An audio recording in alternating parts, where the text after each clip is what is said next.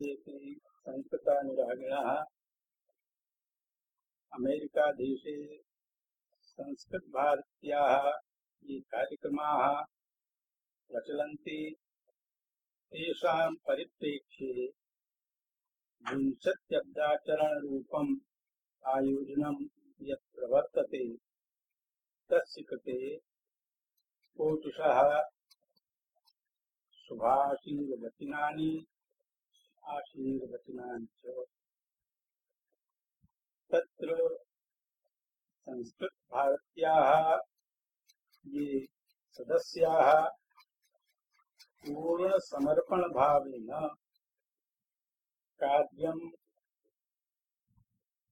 कुर्वन्ति तेषां समर्पणं यद् विद्यते तस्य कृते भूयशः धन्यवादाः पुनश्च शुभाशंसनवचांसि।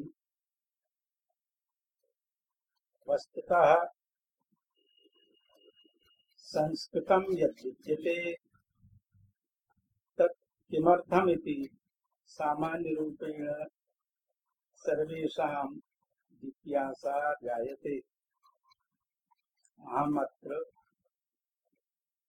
वेदसन्दर्भदिशा संस्कृतस्य यद् दिव्यं महत्त्वं विद्यते तस्य स्वरूपं वक्तुं ईहे। वस्तुतः संस्कृतमयं वेद स्वरूपं वेदमयं च संस्कृतं स्वरूपम् इति कश्चन सिद्धान्तः अनादिकालात् प्रवर्तते। तत्र वेदशब्दस्य अर्थः विद्यते।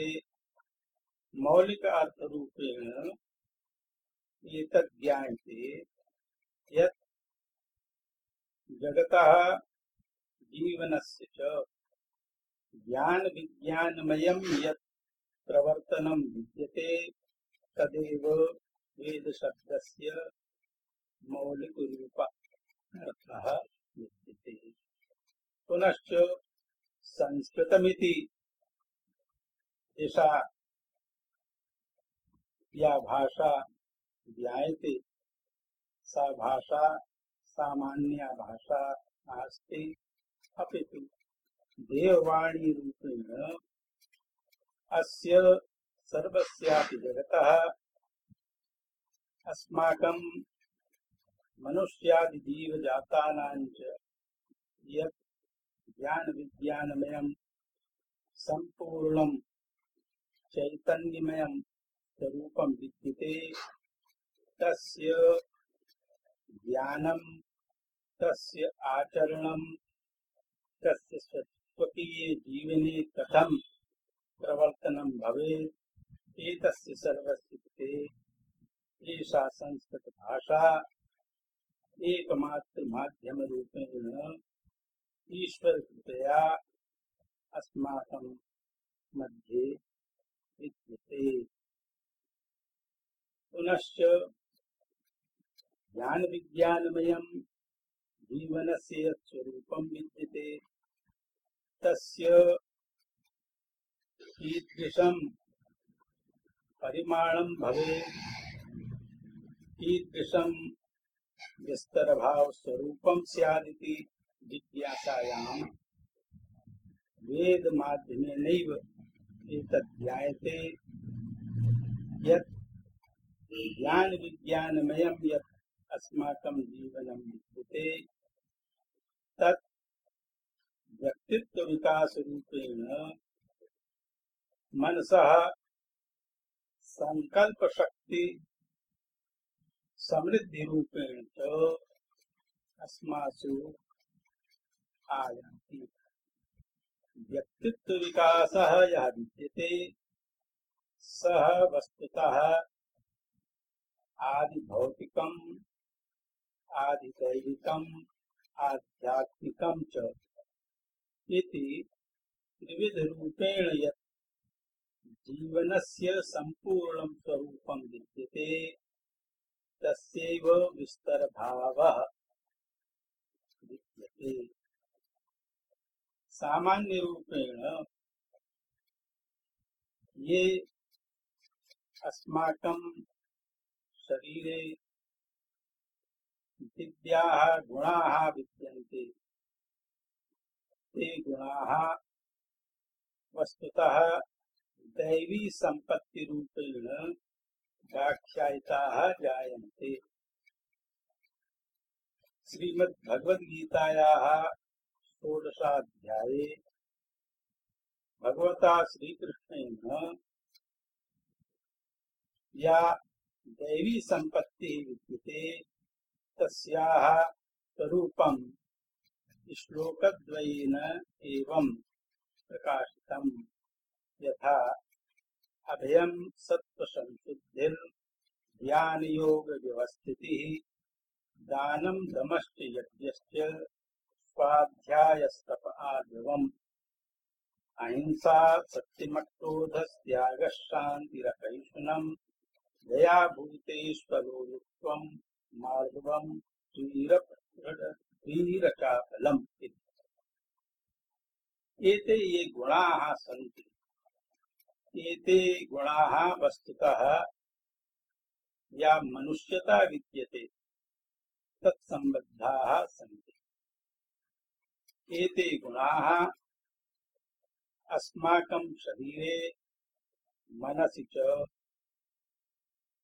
यदा विरुद्धाः जायन्ते तदा अस्माकं जीवनं देवोपमं भवति। वेदाः कथयन्ति यत् यदस्माकं एतत् स्थूल जगत् रूपं शरीरं विद्यते व्यवहारश्च विद्यते तदस्माकं यत् पूर्णं जीवनस्य स्वरूपं तस्य चतुर्थांश मात्रमेव। अन्ये ये त्रयः पक्षाः विद्यन्ते ते अमृतरूपाः सूक्ष्मरूपाः प्रवर्तन्ते। ऋग्वेदे यजुर्वेदे च पुरुषसूक्तस्य मध्ये एकः मन्त्रः अत्यन्तमेव प्रसिद्धः एतादृशस्य अस्माकं जीवनस्य स्वरूपं व्याख्यापयत्। यथा एतावानस्य महिमा अतो जायांश्च पूरुषः पादोस्य विश्वा भूतानि त्रिपादस्यामृतन्ति। अर्थात अस्माकं आदिभौतिकं यत् जीवनं विद्यते तत् पाद मात्रमेव विद्यते अर्थात चतुर्थांश रूपमेव विद्यते। पुनश्च अन्ये ये त्रयः पादाः जीवनस्य सन्ति ते अमृतरूपाः विद्यन्ते।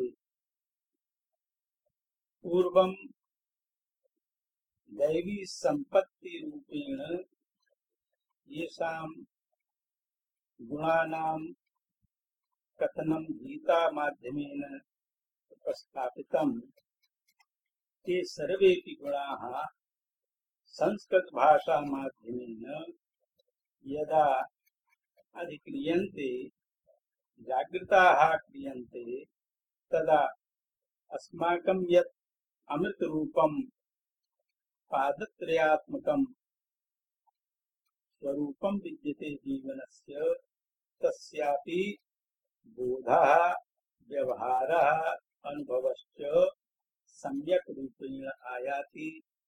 जीवनस्य पूर्णता तेन संपद्यते। वस्तुतः एकः अन्यः प्रश्नः विद्यते। सर्वेपि मनुष्याः अन्येपि ये जीवजाताः सन्ति तेषां भिन्न भिन्न रूपेण कामनाः भवन्ति, परन्तु सर्वेषामपि जीवजातानां या एका कामना विद्यते समानुरूपेण सर्वैः या कामना इष्यते सा कामना विद्यते सुखम मे स्यादिति। अर्थात सर्वेपि जीवजाताः सुखम प्राप्तुम् इच्छन्ति। तर्हि जिज्ञासा भवति सुखस्य किं स्वरूपम्? तदा पुनः वेदेव प्रकाशयति सुखस्य यत् सम्पूर्णं स्वरूपं विद्यते तत् आदि भौतिक जीवने, आदि दैविक जीवने, आध्यात्मिक जीवने च विस्तर रूपेण प्रवर्तते।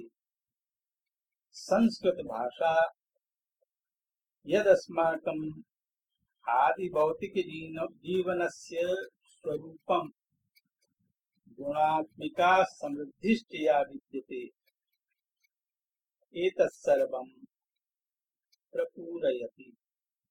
पुनश्च यत् अस्माकं रहस्यात्मकम् आदिदैविकं जीवनं सुखं च विद्यते, आध्यात्मिकं जीवनं सुखं च विद्यते, एतत् सर्वस्यापि बोधम् अनुभवं संस्कृत भाषा कारयति। संस्कृत शब्द एव द्योतयति यः सम्यक् रूपेण सर्वं सिद्धं करोति साधयति तदेव संस्कृतमिति। अतः जीवनस्य पूर्णता प्राप्त्यर्थं जीवनस्य यत् पूर्णं सुखं बाह्याभ्यन्तररूपं पूर्णं सुखं तत् प्राप्त्यर्थं संस्कृत भाषायाः अध्ययनं संभाषणं जीवने संस्कृत भाषा माध्यमेन ये दिव्याः गुणाः सन्ति तेषाम् आचरणम् अस्माकं कृते अत्यन्तमेव सुखकर स्वरूपम् उत्पादयन्ति साधयन्ति च। एकः अन्योऽपि प्रश्नः अत्यन्तमेव अधिकाधिकरूपेण सर्वैरेव तत्र उपस्थाप्यते। सामान्यरूपेण जनाः कथयन्ति संस्कृत भाषा तु मृत भाषा विद्यते, अस्याः मृत भाषायाः अध्ययनेन सम्भाषणेन किं भविष्यति? प्रश्नस्तु गभीरः, परन्तु अस्य प्रश्नस्य समाधानमपि तादृश एव गभीररूपेण विद्यते।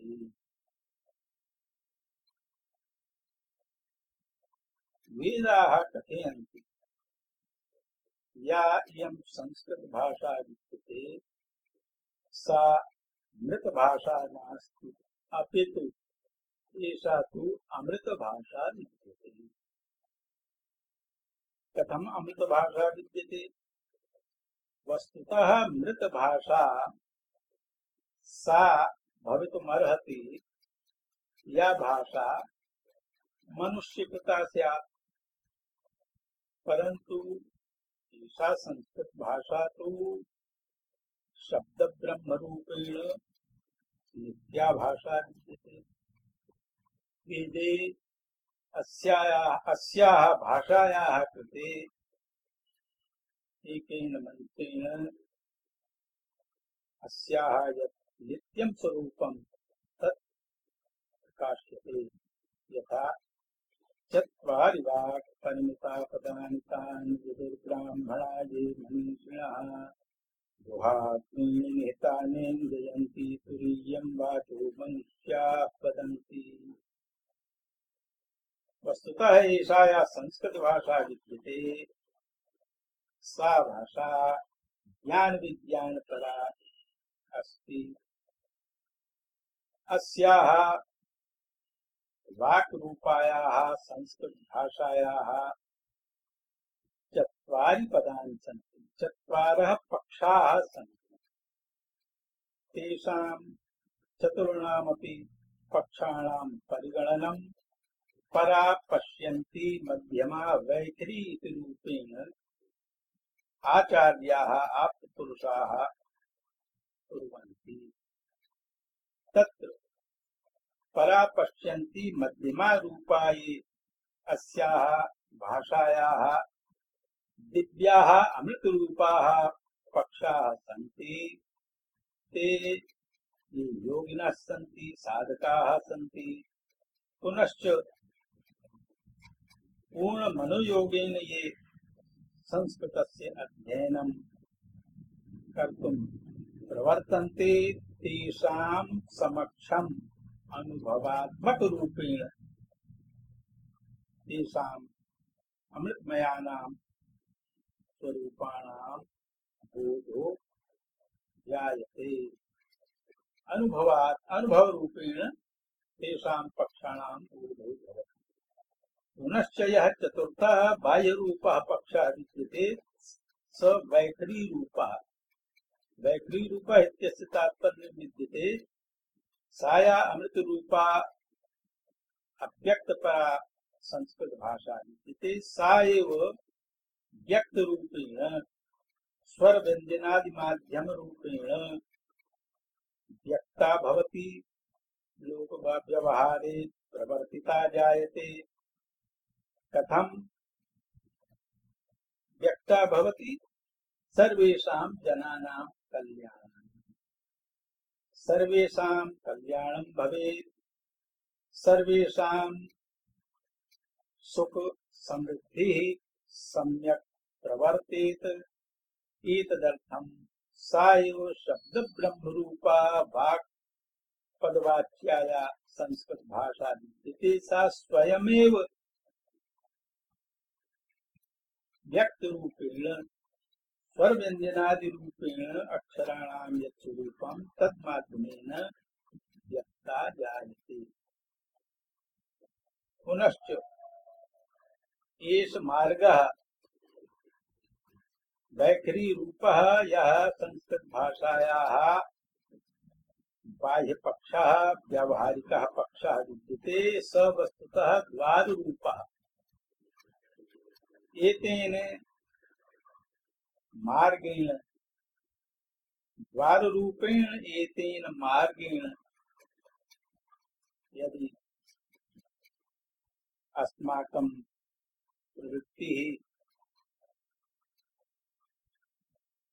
भवति तदा वयं सर्वेपि यत् अन्तः रूपेण अमृतमयं स्वरूपं विद्यते, सुखात्मकं पूर्णात्मकं सुख शांति समृद्धिपरं तत्सर्वम् अस्माभिः गृह्यते, अनुभवे स्वीक्रियते। अतः एषा संस्कृत भाषा तो नित्या अमृत रूपा सुख शांति समृद्धि प्रदायिनी विद्यते। पुनश्च तादृशा एव जनाः एवमपि प्रश्नं कुर्वन्ति, एषा भाषा तु अल्पीयांसे एव जनाः स्वीकुर्वन्ति अथवा एषा भाषा अति अल्परूपेण व्यवहृता विद्यते जनेषु। अतः अस्य किमर्थं महत्त्वं स्यादिति तदर्थमपि तेषां कृतेपि समाधानं विद्यते। यद् वस्तु यद् द्रव्यम् अल्पमात्रायां भवति तद्वस्तु द्रव्यं वा अप्रशस्तम् अथवा निरर्थकं न भवति। उदाहरण रूपेण सुवर्ण द्रव्यं विद्यते, एतत्तु अल्परूपेणैव लभ्यते। पुनश्च या कृष्णमृत्तिका विद्यते, हिंदी भाषायां कोयला इति, तद्द्रव्यं तु अधिकाधिक रूपेण प्रशस्त रूपेण उपलभ्यते, परंतु जीवनस्य संरक्षणाय संवर्धनाय चिकित्सा विज्ञान दिशा सुवर्ण द्रव्यस्य यादृशं महत्वम् अमूल्यं महत्वं विद्यते, तादृशं महत्वं कृष्ण मृत्तिकायाः कोयला इति पदवाच्यस्य द्रव्यस्य कथमपि भवितुं नार्हति।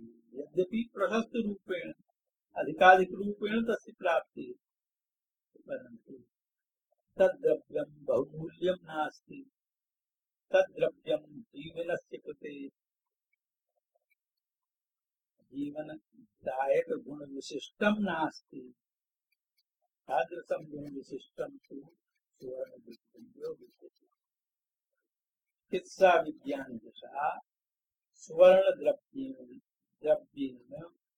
यत् भस्म रूपेण औषधि निर्माण दिशा साध्यते, तस्य अत्यन्तमेव महत्वं विद्यते। जीवनदायिनी सा औषधि विद्यते इति चिकित्सा विज्ञान दिशा सुसाधितम्। अत्र संदेह लेश एव कोऽपि नास्ति। अतः अल्परूपेण यस्य कस्यापि पदार्थजातस्य स्थितिर्भवति तस्य महत्त्वं नास्ति इति वक्तुं न शक्यते। तत्र गुणात्मकं स्वरूपं विद्यते न वा इति विचारस्य विषयः। वयं सर्वेपि बुद्धियुक्ताः जनाः स्मः, अतः अस्माकं कृते यत् गुणात्मकं जीवनस्य स्वरूपं तदेव स्वीकरणीयं, तदेव अभ्यर्थनीयं, तदेव साधनीयमिति मन्यामहे। एतदेव वा विरमामि।